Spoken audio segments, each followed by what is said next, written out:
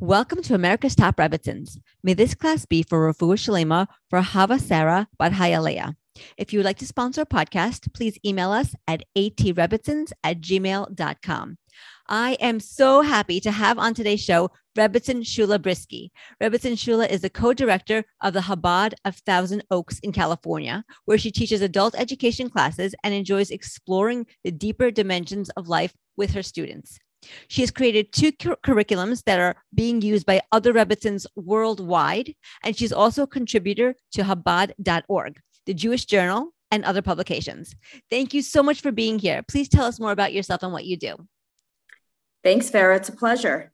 I can tell you about myself and my life. I've lived in California for 20 years, specifically in a beautiful suburb called Thousand Oaks as a Chabad Rebbitzin. We're about 45 minutes north of Los Angeles. As a former Brooklyn girl, it makes me so happy to look out the window and see green grass and mountains. Some days the mountains are deep blue and it makes me so happy. I love singing and playing piano. And as you mentioned, we have a Chabad house where we strive to share the joy of Judaism with young and old. And while I teach and create holiday programs, my husband and my children are at the heart and center of my life. I feel truly blessed to have 7 children of all ages and stages, which is challenging at times, but also makes life so full and so rich. And I'm grateful for each and every one of them. I think probably the most powerful classroom in Yiddishkeit is the Jewish home, and the mother is its greatest teacher. So when I think from that perspective, it humbles me that Hashem entrusted me with this task, and I work hard to take that seriously. And my children are my biggest preoccupation and my biggest accomplishment. That said, I deeply enjoy the intellectual stimulation of teaching and writing. I actually teach women in my community, but high school girls as well in a Jewish high school nearby. And it's always incredible to me. There are times where I literally teach the same curriculum to high school girls and women in my community. And it's amazing to see the absolute relevance of Torah to young and old. In fact, there was a week recently where I learned the same exact verse from the Torah with my 6-year-old, and then with 16-year-olds, and then 66-year-olds and all other ages. And it was absolutely relevant. And I love when that happens. I learned so much from my students, and therefore I would say that I'm a teacher and I'm also a student because they inspire me. The women in my community, many of them are looking at different concepts in Torah for the first time, and I see it through their eyes and see their growth, their spiritual growth, and it's deeply inspiring to me. Let's see, when COVID happened, I think a lot of us had moments of existential reflection. We were wondering what we're doing, how we're doing. A lot of our usual work activities were gone. And for us too, our Chabad activity stopped. And I began something then that I've continued till today, where I reach out either by phone or I visit one person per day. Wow. And I really feel like after all these years, I'm going back to the basics that the Lubavitcher Rebbe really wanted when he started sending couples all across the world to far-flung corners, which is the value of the personal touch. And I think I got back into that occupation, and that's been a gift until now. I love words and languages. So I have a writing business, and I often feel that my writing business is like a shluchus in itself. It's a calling because our words create meanings. And I write bar mitzvah, bar and bat mitzvah speeches, eulogies. And while we have traditions and rituals that create meaning, in life cycle events, words create a special stamp of significance. I think of God, who is the ultimate speechwriter, who wrote the Torah, and God says, that he blessed the 7th day and he made it holy. It's with that script that we enter Shabbos. How would the world know that Saturday is a different day than Friday, than Sunday, if we don't articulate, if we don't verbalize it? Yes, we have the rituals, but it's our words that pronounce to the world, that affirm to ourselves that today is a day of holiness. So words are very powerful, and there's a reason why us humans are called the medaber, the speaker. We could have been called many things, and we are also souls. But over and over again, the Torah, Judaism, refers to the human being as the speaker. And, animals also communicate, but their communications about survival, practical warnings about predators. It's not about intellectual or abstract ideas. So that's really what distinguishes the human being, is that we are speakers. We use words. And speaking about Shabbos, that's how we end Shabbos. How does Shabbos end? When we say the words, Baruch hamavdil ben kodesh l'chol. Blessed is the separation between the holy and the mundane, the holy day of Shabbos and the weekday, the secular days. It's our words that bring an end to the Shabbos for us. So I do love my job. I love the writing, whether it's bar and bat mitzvah speeches, wedding toasts. I had the privilege of ghostwriting for a woman who was being honored at the UN recently. Wow. But it's not just finding the right words. I feel like what makes it a calling is finding the meaningful words to inspire others. That's beautiful. That is so beautiful. You're right. You're so right. Words really have meaning. When we speak, we create. We create our future. We create who we are. We become through our words. I think it's really, really powerful. Very well said. Thank you. Mm-hmm. I know that you're passionate about gratitude. It's really such an important character trait to have. So let's delve deep. Can you please talk to us about what gratitude is and give us some practical tools on how we can cultivate an attitude of gratitude within ourselves? So gratitude is simply being grateful for what is here and what is now. I think if I had to put it in one sentence. Yeah. And gratitude is truly the key to happiness. You can't achieve true happiness without gratitude. It's not possible. If we think back to times where we've been happy through no strong effort, just because life was so overwhelmingly good, whatever it was, we got a lucky break, a promotion at work, we were struggling with one of our children, and we got this incredible, unexpected phone call from their teacher to say how amazingly well they're doing. In such moments, we don't really have to work to feel that gratitude. It's just a natural rush that happens, a natural rush of gratitude, of appreciation. So in those moments, the gratitude can come naturally, but we don't have to wait for good or electrifying, amazing things to happen to feel gratitude. Right at this moment, and I mean literally in this moment right now, as we're talking to each other, we can feel gratitude by just being completely present and living in this moment. I mean, first and foremost, we can tap into the gratitude that I'm alive and breathing at this moment. And if I'm breathing at this moment, it means that God needs me here for a purpose. I have value. And I have clean air to breathe. I have a delicious cup of hot tea that I made effortlessly with fresh running water in my teapot. Took no effort at all. I'm enjoying the sensation of the wood floor under my toes. I'm grateful for this podcast, which has shared so many wonderful insights and wonderful presenters. There's so much to be grateful for, and I can go on and on. But just living in this particular moment, there's so much to be happy about. Of course, there's the bigger things. I could say I'm grateful for my beautiful family, my health, the meaningful life that I get to live here in Thousand Oaks. But the point is that even when we're feeling unlucky or having a stressful day, a challenging day, at any given moment, there are literally 1,000 things to feel grateful for. And I mean the word 1,000. My lungs are working. My body is regulating its temperature, which is in itself a miracle if you think about what has to happen for a thermostat to work properly. I can see perfectly. The sun is shining outside, and on and on and on. And again, when we take the time to cultivate gratitude, it just naturally leads to feelings of happiness and well-being. And who doesn't want that? Right. Gratitude is really a gift that we're giving ourselves. So I've always had an obsession with etymology, as someone that likes words and languages. And specifically, I love the etymology of Hebrew, of Lashon HaKodesh, because Hebrew is the language of God. And there are secrets of wisdom in the Hebrew language. In Hebrew, when you have a root word that has dual meanings, they're always interrelated and teach us a generality of wisdom. Unlike in the English language, when you have homonyms like, I see with my eyes, or see as in the ocean, it's a fluke. I mean, sometimes they are connected, but oftentimes they just sound the same. There is no connection between them. But in Hebrew, they're always connected, root words that have dual meanings. So the Hebrew word machshava, which means thought, has the same letters as the word simcha, which means happiness.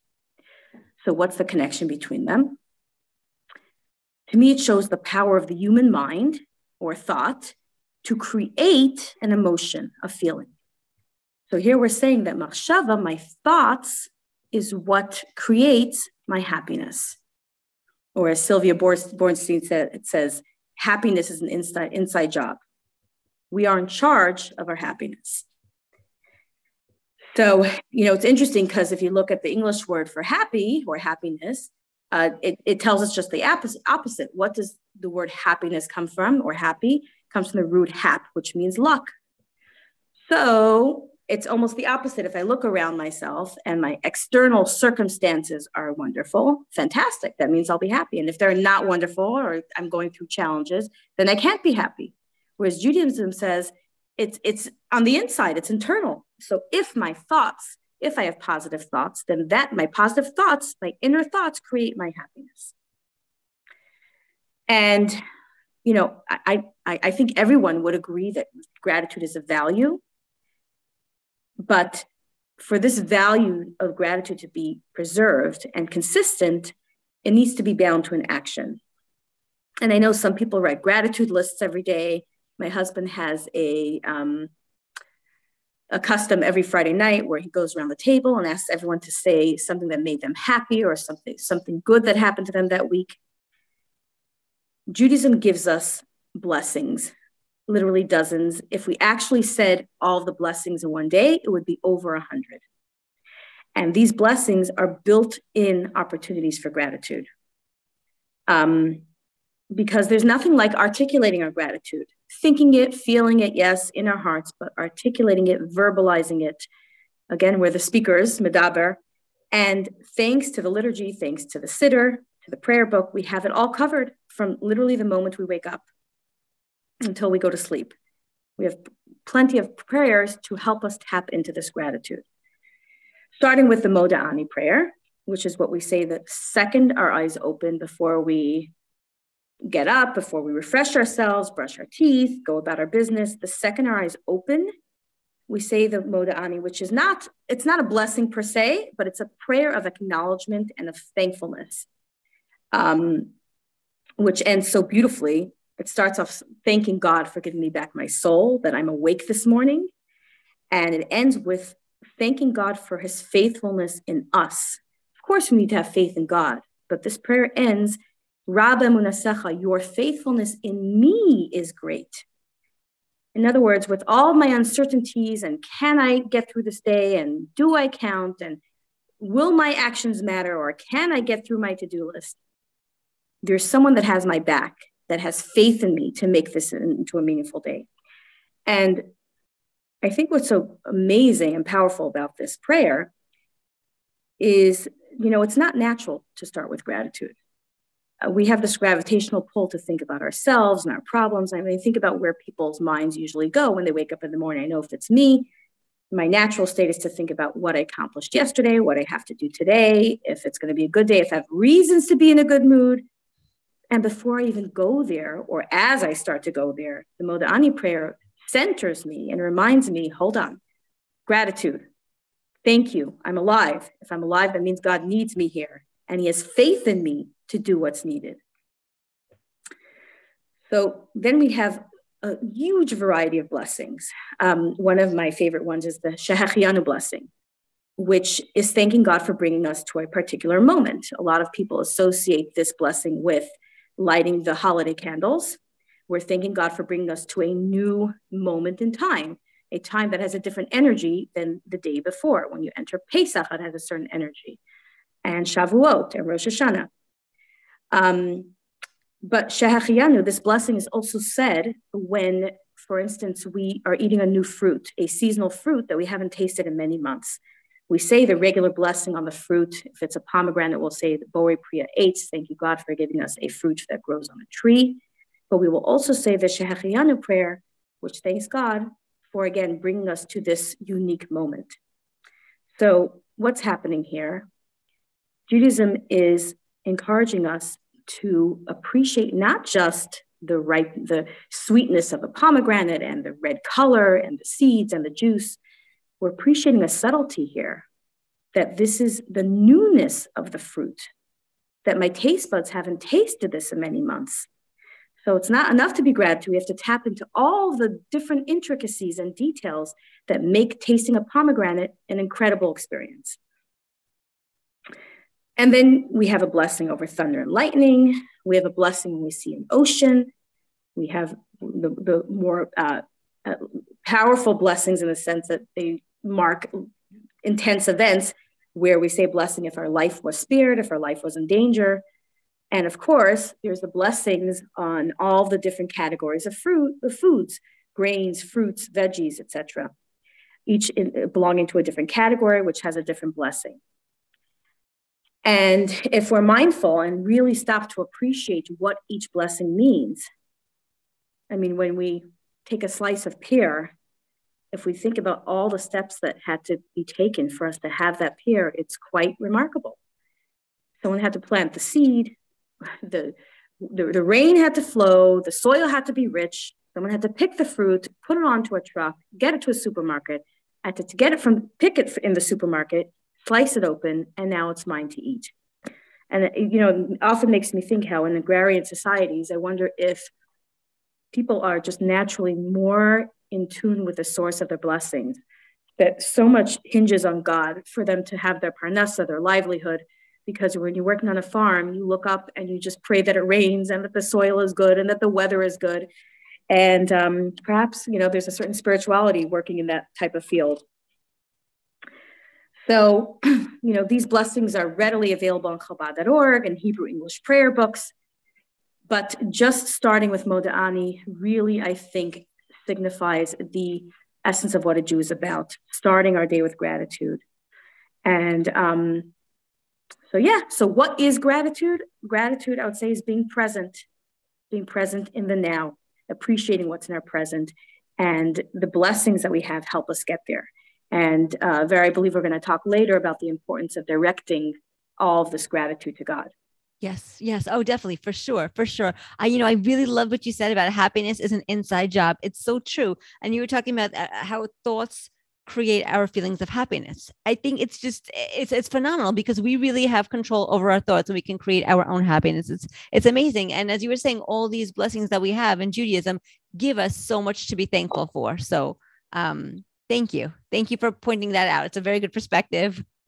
And so I want to ask you, what are some of the obstacles that can get into our way when we're trying to develop this attitude of gratitude? Because I think people really do want to be grateful. I think for some people, it's difficult to really just focus on what they have and focus on their blessings and to really enjoy, as you said, like to take a moment to enjoy the pear, to take a moment to enjoy the sunshine and the flowers and just look around us and be grateful for what we have. I think it's difficult for people to stop in the midst of all our busyness to do that.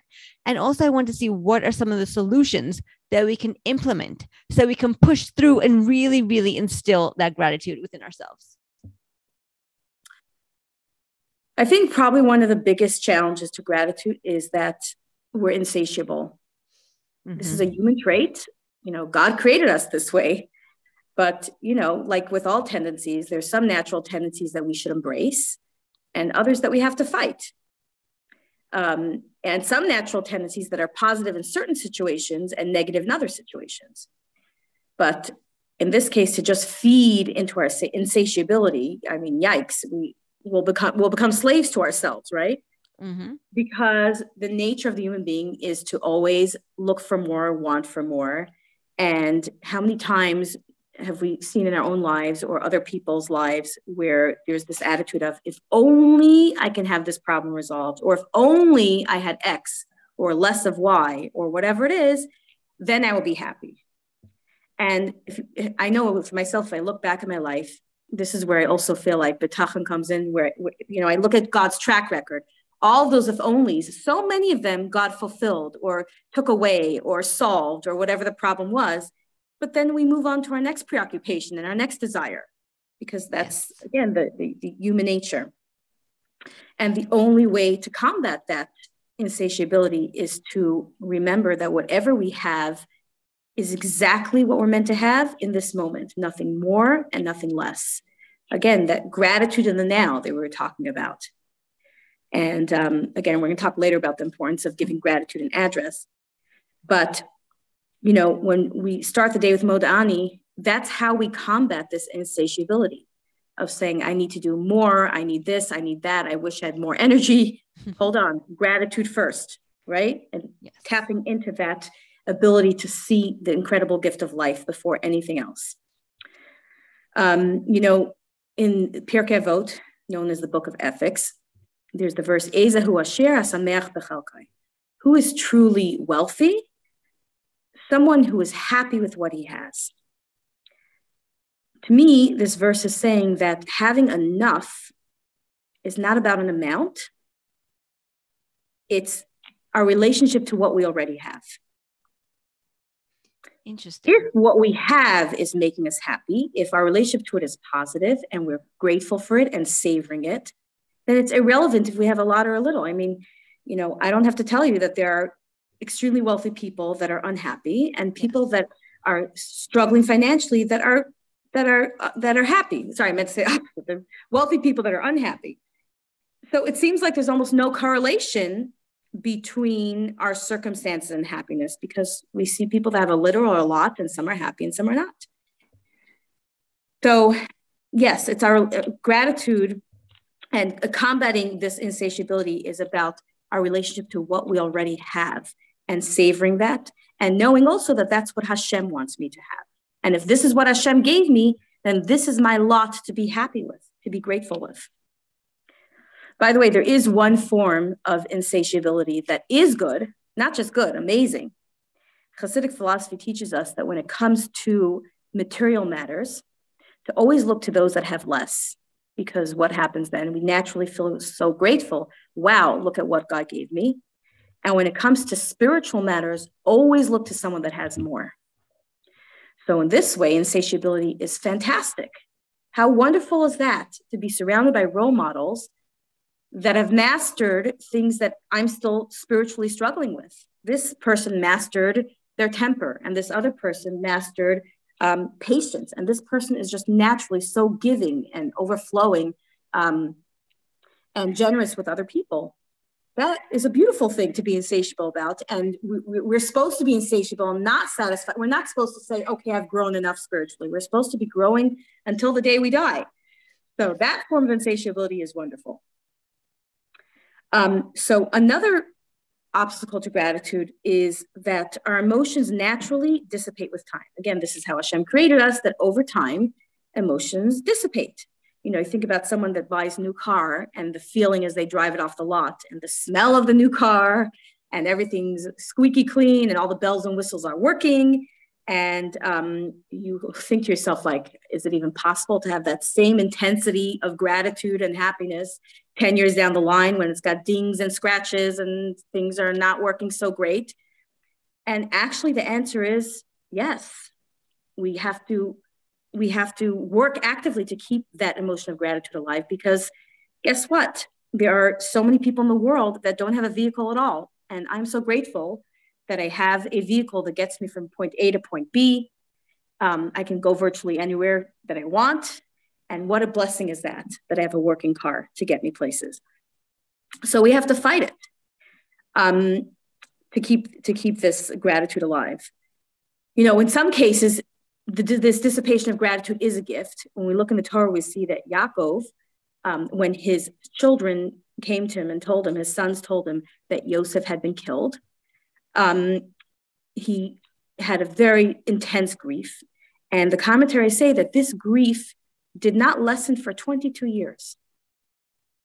Wow. And God gave a special gift, again, about this dissipation of emotions. And specifically with grief, this is a blessing because, you know, for a person that struggles with a loss, the dissipation, the softening over time allows us to breathe, to think, to cope. So why didn't this gift happen to Yaakov? Why didn't this grief dissipate? Because the death didn't happen. Joseph was alive and well in Egypt, and therefore the dissipation of emotions couldn't happen. Wow. But we see it's an amazing perspective. I never thought about it that way. That's like fantastic. It's so interesting. Yeah. So we see that in some cases, this dissipation is a gift. And in other cases, when it comes to gratitude, we have to actively keep those emotions alive, which is why, again, Modani is so powerful, because it's not natural to just be grateful, for all the things that we've had for so long and that we can take for granted. We need to keep that emotion alive. Another obstacle is just that we're simply so busy with all the technology in place. I think it's made us busier and made us preoccupied with even more than ever before. Maybe we're not washing our laundry by hand, but we freed up time to be busy with other things, Yeah. And I know when I'm on my phone, I feel like I'm in a fog. Well, not in a fog. I feel like everyone around me is in a fog because I'm so zeroed into my phone. And I recently made a commitment to keep my phone off between 5 and 9 p.m. when my kids are home, so that I can be present for this very important trait to be cultivated. I can't feel gratitude for my children if I'm not noticing them. So I think technology is a challenge. And, I'm remembering now, there's this dear family friend of ours that was planning to come visit us this past summer. And slowly but surely, we all got COVID. We all got sick. We're all better now, thank God. We're in complete health. But we were planning this visit, and then she couldn't come. And when I spoke to her on the phone, she said, I was disappointed in not being able to come, but I so enjoyed the week of anticipation. And I thought to myself, wow, that is someone that's really living in the moment, that she savored the time of appreciation. They say that with vacations, that's part of why people like planning vacations, not just the actual vacation. It's for the weeks towards the vacation, especially when life gets difficult. Oh, I have something to look forward to, the anticipation. But when we're so actively busy, and it's not like for most of us, we can just ban technology completely from our lives. We all have to do little things, big things, constantly reevaluate how we're interacting with technology to ensure that it's not getting in the way of being present. So I think, lastly, an obstacle to gratitude is just our intense expectations of life and the things that we tend to take for granted in our expectations. With all the problems in the world today, the fact is that we're living longer. The mortality rate is very low. And there was a time when it was normal for loved ones to die tragically young. 100 years ago, I'm thinking about my grandfather, my mother's father. He came from a family of 7 and only 4 survived. And tragically, this was the case in many large families. Statistically, it was a sad fact, a sad reality that you just hoped and prayed that your child would make it. For whatever reasons, it was a turbulent time in history, and there was not enough access to medication, technology, all the advanced treatments that we have today. And they just accepted this reality that life was extremely fragile. It's just as fragile for us, by the way, but we just don't, we're not so in tune with that fact because we have so much sheltering us from that reality or concealing that truth. So today, for example, when a child dies young, there's the tragedy and the pain of the grief, and then there's the pain of the expectation that of course he was going to live a long life. And that's not to say that we shouldn't have those expectations, but the expectations have to come with the gratitude that, oh my goodness, I woke up this morning and all of my children are healthy under one roof. We're all here, we're all alive, and not take that for granted, even if we're not living in the middle of World War II or in some third world country that's having serious medical crises. I went with my children to this museum in Palm Springs where it's really hot. And they had this picture of a woman who had lived in this bed and breakfast, and her and her husband were the innkeepers there. And she was all dressed up in the full 9 yards, the petticoats, all the layers. And her husband also was wearing, many layers and jackets, and they looked very formal. And all I can think of is how bad I felt for her. wearing all those layers at 110-degree heat, and how miserable she must have been. But, the more I thought about it, I realized like she probably wasn't as miserable as I think she was. I mean, it couldn't have been easy, but she didn't expect cold air to just miraculously start flowing from the ceiling. She kind of just accepted that this was her reality. It was not on the radar to get relief, substantial relief from that heat. And meanwhile, our air conditioning breaks down, and what happens? It's like, a national crisis. And how dare we not be able to defy nature when people haven't been able to do that for most of the world's history, right? So the reality is that we're living today, even a poor person in America today, or most poor people, are still living better than the wealthiest kings and queens a century ago. We have things that they never dreamed of having access to.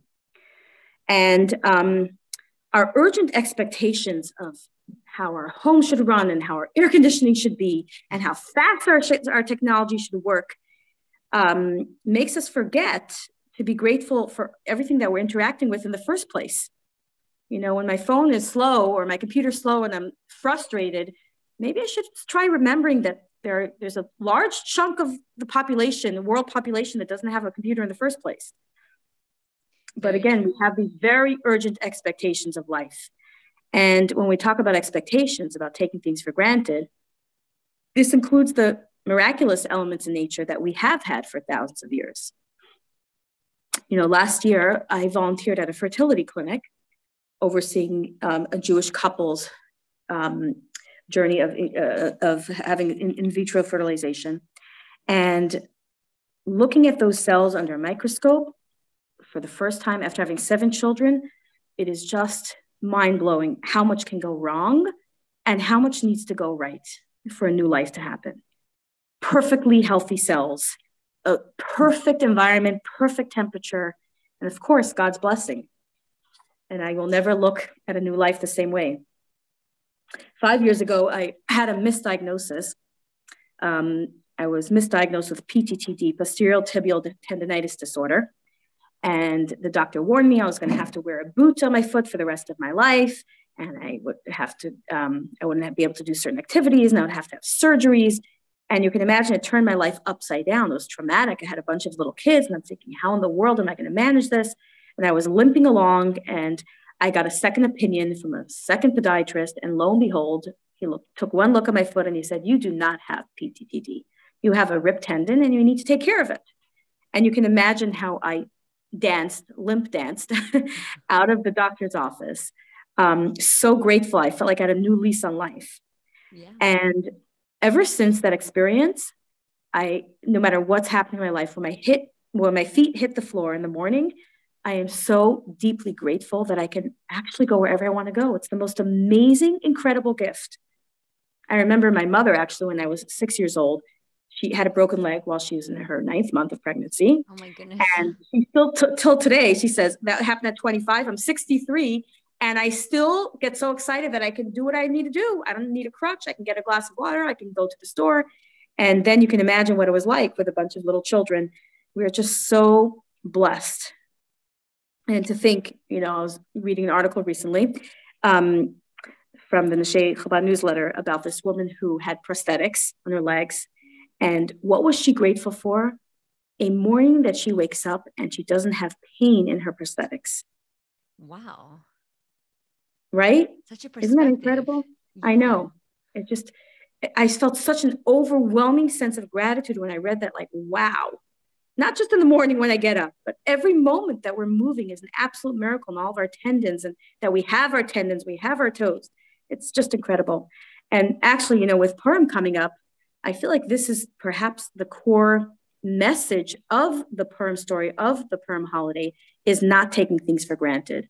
If you look at Esther's story, Queen Esther's story, if you look at it on a superficial level, it's just a story, King Ahasuerus had a queen, his wife, he killed her, he needed a new queen, Esther fills the space, and Haman has a plan for genocide, and the Jews are saved, and we move on.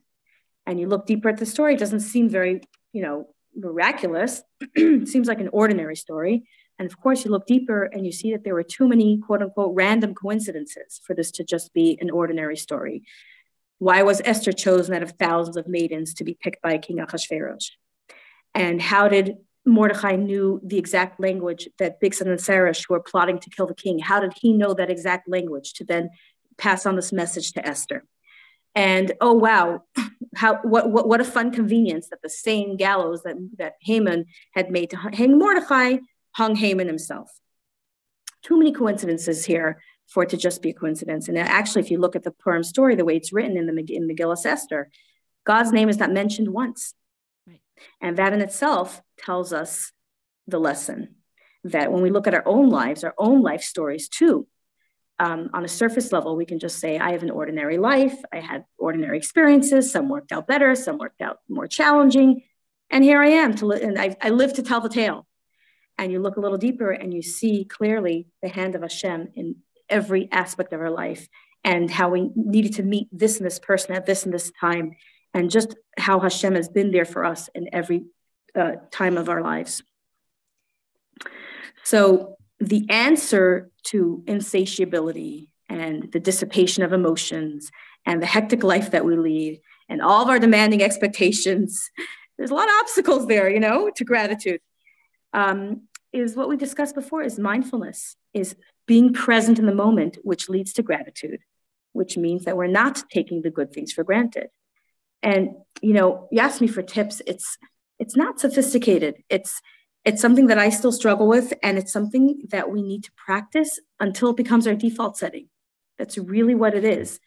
I don't have any special tricks or wisdom. I just know that when I'm present with my kids is when I'm enjoying and appreciating my kids. When I'm living in the moment, when I'm exiting Costco and I'm dazzled by the sunlight and the perfect 73-degree breezy weather, when I'm present there, that's when I'm being grateful for the weather. When I'm taking the time to think about what the morning blessings mean, that I have clothing, that I can see, that I can walk and talk, that's when I'm feeling the blessings and feeling the gratitude. And feeling the gratitude that Hashem wants me to be in this beautiful moment. It's so true. And it's so profound and it's so meaningful. It gives me, it gives me pause. I'm just thinking about it and taking everything in. I mean, what you said about being present in the moment leads to gratitude. It's so true, because, we could be doing something, we could be having a conversation with somebody, yet our mind is, what do I need to do? Who do I need to pick up? What am I making for dinner? What's happening next week? Where am I going on vacation? And we're not really, yes, we're talking to the person, but we're not really talking to the person. It's, it ends up being very, very superficial, and we're not as grateful as we could be. When we're really present in the moment, we're having that meaningful connection with somebody. We're really connecting in our conversation. That's where the happiness comes in, because that's where the connection is. Exactly. It's so beautiful. And I love that you live in California and it's so warm. For the people who live in New York, it's going to be 20 degrees tomorrow. We still have to be grateful. We have skiing here. I know you have skiing in California also, I know. But in New York, when it's cold, we have skiing, we have ice skating. And you know what? You were talking about the anticipation. We have the anticipation because we're going to have the heat. We're going to have the summer. Like you said that your friend was going to come and she was upset that she couldn't come because you were sick, but she anticipated that coming. Here in New York, we anticipate the warm weather. It really is a whole anticipation. Exactly. We're saying, yep, now it's February, soon it's going to be March. It's going to get warmer by Pesach. We won't have to wear the heavy jackets. It's very funny, but you're right. Yeah. That anticipation leads to gratitude. Yes. So now I want to talk about the direction and a destination for our gratitude. I do know that you speak about having a destination for gratitude. And can you please talk to us about what it means to specifically direct your gratitude somewhere? Years ago, I was in a public school here in Thousand Oaks. It was Thanksgiving time. And there was a beautiful mural on the wall where children had drawn all the things they're grateful for. It was gorgeous. They had all types of glittery, colorful pictures of, one kid was grateful for their parents. They drew a picture of the parents. Another drew a picture of their toys.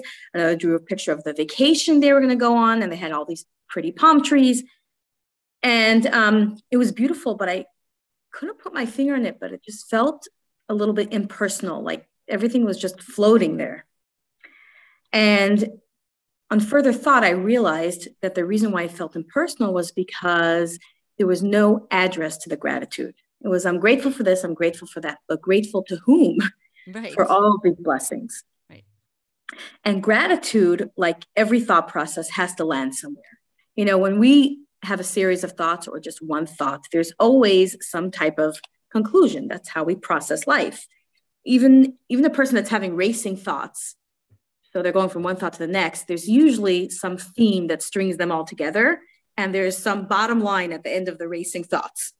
You know, someone might think about everything they have to do that day, and I have to do this and I need to do that. And the bottom line might be, my life is overwhelming me, or the bottom line might be, I'm feeling so accomplished. Whatever it is, there's always a bottom line. It has to land somewhere.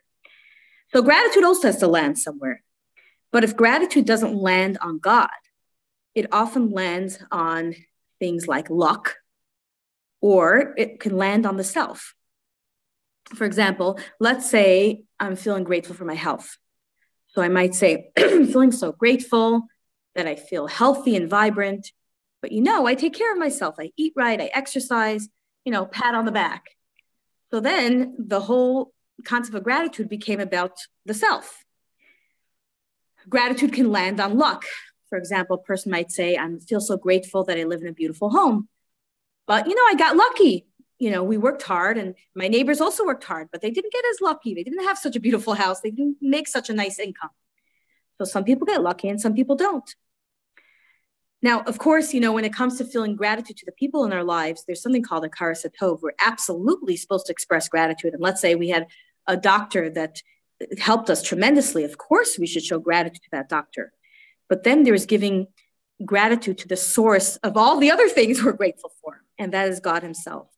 And to hinge our gratitude just on things, on people, on the self, certainly on luck, is a very fleeting, shallow, unreliable location for gratitude to land.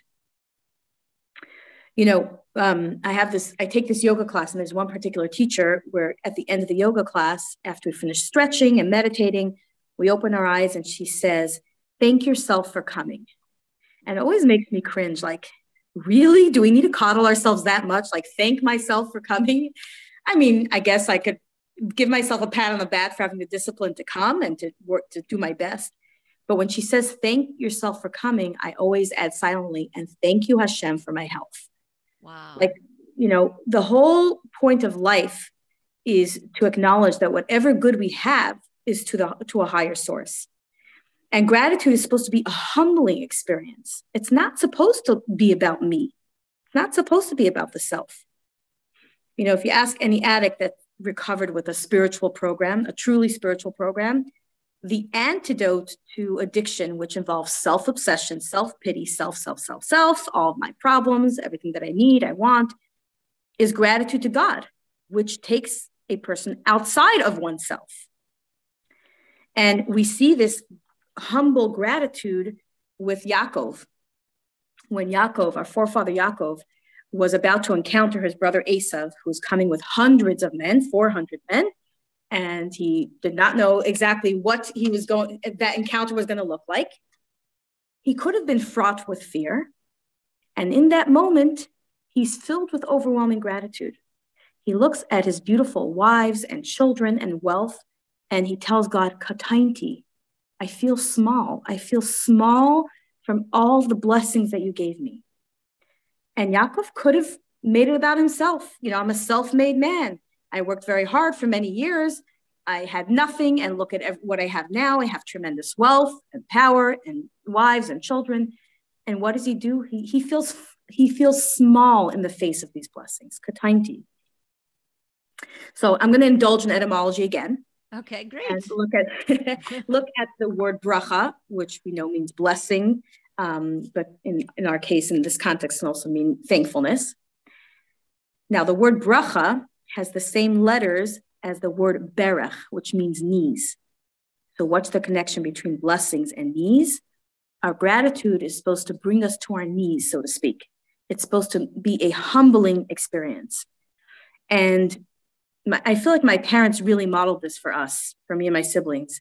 Anytime they were feeling grateful for us, they would look in the back seat and feel an overwhelming gratitude for their children, for the people in their lives, for the material blessings that God gave them, they always directed it to God. I've heard them say countless times, thank you, Eibishter, thank you, Hashem. And I try hard to model this for my own children. I don't always remember, but when I come back from a long trip from the city, from Los Angeles, and we make it home safely after an hour and a half, I try to remember to say, thank you, Hashem, for getting us home safely. Because we have to model for our children that whatever material acquisitions we have, whatever accomplishments we have under our belt, it's only because of Hashem, the source of all of our blessings. So I wanted to share one more etymological exploration. Please, and yes. That is the word Yehudi, which means Jew, shares the same letters as the word Hod, which means, well, we can call it gratitude, acknowledgement. There's actually no English word to truly translate the word Hod, because it's a combination of, it's like humble acknowledgement of my vulnerability. There is no English word for it. But we can say that to be a Jew means to be grateful. And that's why they share the same root. And I know all the jokes about Jews being notorious for kvetching and the Jewish mother that's always complaining, but really it's in our DNA to be grateful. Collectively as a people and individually in our own lives, in our own circumstances, God has given us a power to access gratitude.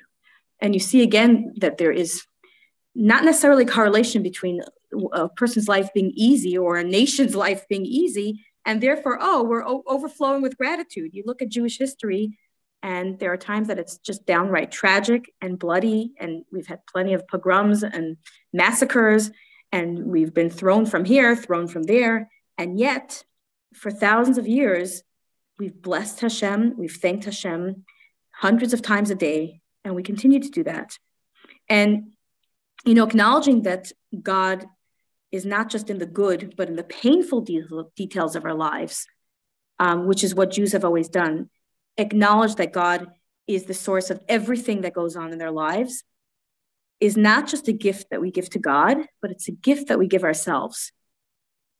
It's the gift of meaning and purpose to our pain, which I think the human mind really thirsts for. It's the gift of knowing that my struggles are not about bad luck. Hashem is in this with me, together with me. And, sometimes we're privileged to see the higher good that exists in our pain, because all pain and all challenges have a higher good. We are told, we are taught. Sometimes we have to have faith that it exists, but we always have to acknowledge that God is with us in all of our experiences. And, Levi Yitzchak of Berditchev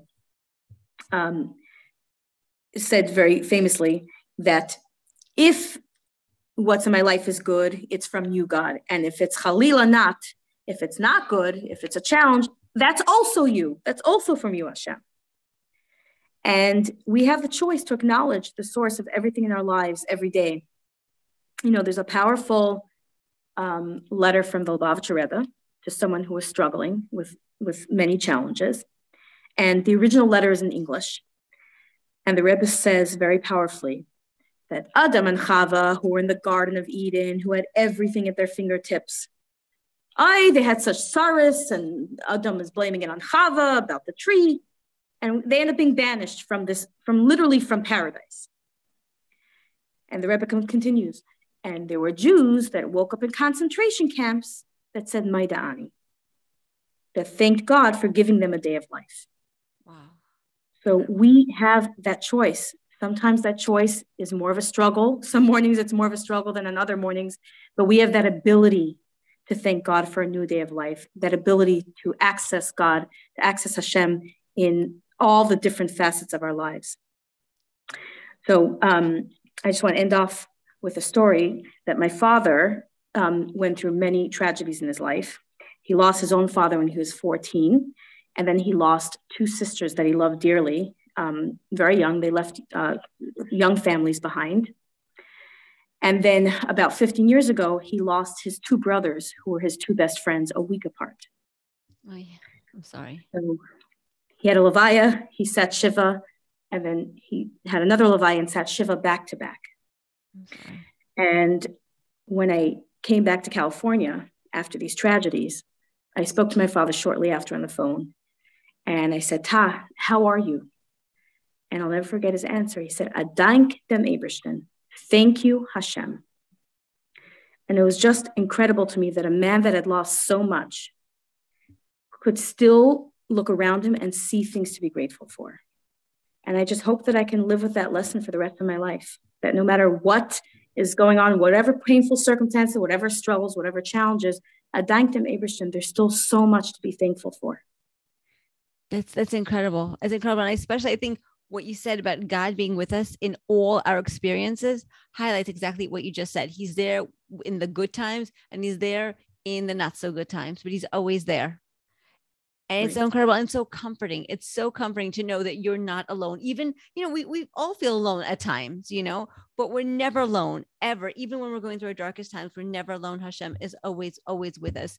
And everything is from him. He gives us everything that we have, the good, the bad, the ugly. It's all from him. And, it's incredible. But we have to know that even what looks bad and ugly, yes, is a higher source of good. We just don't always see it right in front of us. Exactly. Very well said. I know we have just a few minutes left. I just want to ask you if you have any other thoughts that you would like to share with us today. So the Lubavitcher Rebbe was very passionate about spreading the awareness of Mashiach. And it's something I try to do here in our community. And I think that there's a very powerful link between Mashiach and gratitude.